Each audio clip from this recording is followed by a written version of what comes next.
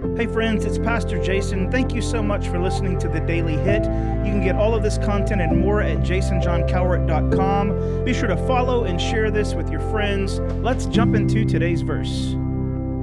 Tell me something. You ever had one of those days? One of those days where it seemed like you woke up that morning and the world was just hell-bent on being against you that day? It seems like sometimes we have those days where everything around us is caving in on us, and no matter how hard we're trying to make things work and to do the right thing, and you wake up and you're trying to go at it the way you feel like God wants you to go at it, or you're just leaning towards goodness and doing the right thing. You're doing your best to do the right thing, and it just seems like no matter how hard you try, it's like nothing seems to work. You ever had those days? Yeah, I think we all have those days. And in those kind of days, a verse that I like to lean to is in the book of Psalms, chapter 27, verse 13. I love how the New King James Version says it. I would have lost heart unless I'd believed that I would see the goodness of the Lord in the land of the living. Some translations say I would have given up hope unless I'd seen the goodness of God.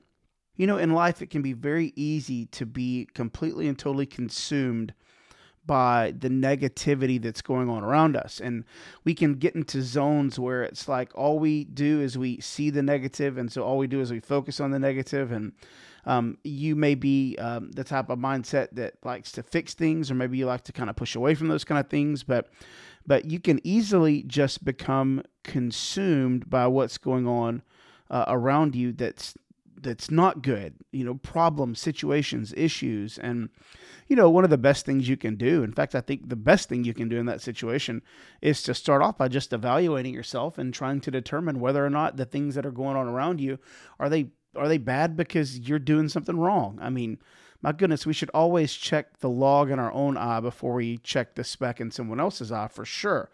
And sometimes that takes not only some internal thought processing and some introspection, but it takes other people speaking into us to determine whether or not, we're doing the right thing, we're on the right track.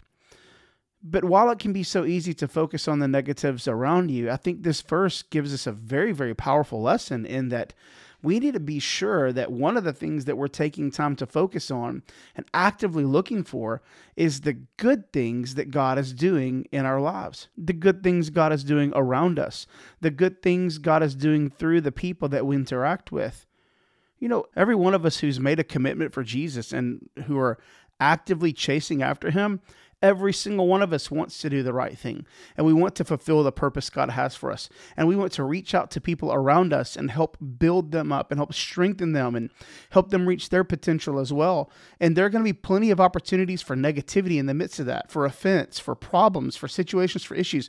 And let's not forget that we've got an enemy that is actively working against every single thing that God is trying to do in our lives. So we have to be cognizant of the fact that in the land that we're living, that we're going to see the negativity and the bad stuff. We're going to interact with problems. But we have to be sure that we take a moment and we focus on what God is doing in our lives that's good.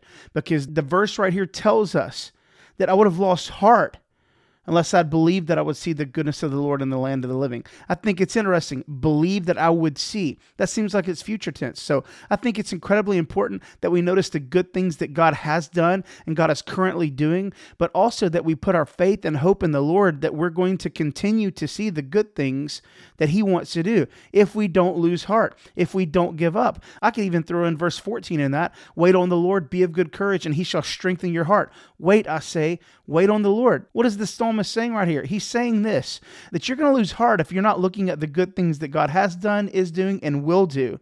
And in the midst of that, you need to be sure to wait on him. Have courage. And what will happen is if you'll wait on him, have courage, if you'll look for goodness, your heart will be strengthened.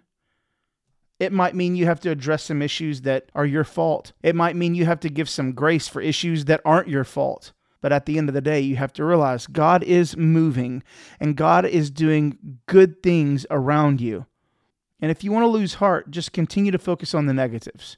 But if you'd rather have your heart strengthened by the Lord, then what it's going to take is us actively looking for the good things that God is doing. So if you're in this situation right now where you feel like all that's around you is negatives, I want you to take a moment, take a deep breath, build some courage inside of your heart right now. Wait on the Lord, and then look for the good things that God is doing. When you find those good things, you're going to find strength, and you're going to realize that you haven't given up hope, not even for a second. Thank you so much for listening today. If you have any questions or comments, maybe a verse recommendation, I'd love to hear those. Or if you want to financially support this podcast, visit jasonjohncowart.com. And if you're in the Northeast Houston area and you're looking for a great church home, we'd love to have you at Freedom. Visit freedomdl.com for more information.